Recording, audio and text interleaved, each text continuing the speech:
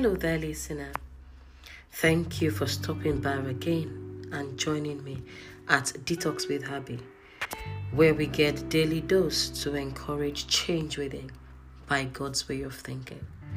Today, I would be encouraging you from Genesis chapter 1, verse 26, and Ephesians chapter 2, verse 20. Called to love and live like Father. Father's intent is to love and live like Him. So anytime the schemer comes with his wiles and tricks, it's dropping into your mind the word impossible. Remind him of whose and who you are. Remind him of the truth, God's word. With God's word, you receive the wisdom for everyday living, strength to endure and stay on during tumults of life. With God's word, you receive love to be able to see the way God sees and be like God. Like God says in Genesis chapter 1 verse 26, let us make man in our own image, after our likeness.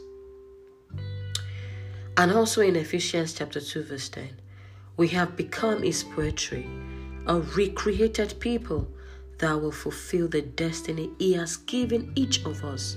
For we are joined to Jesus, the Anointed One.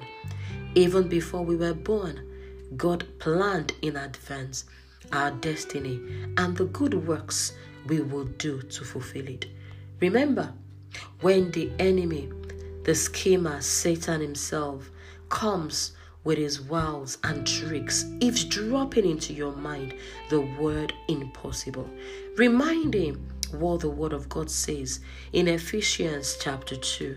God has planned in advance your destiny and the good works He had planned for you to do and fulfill.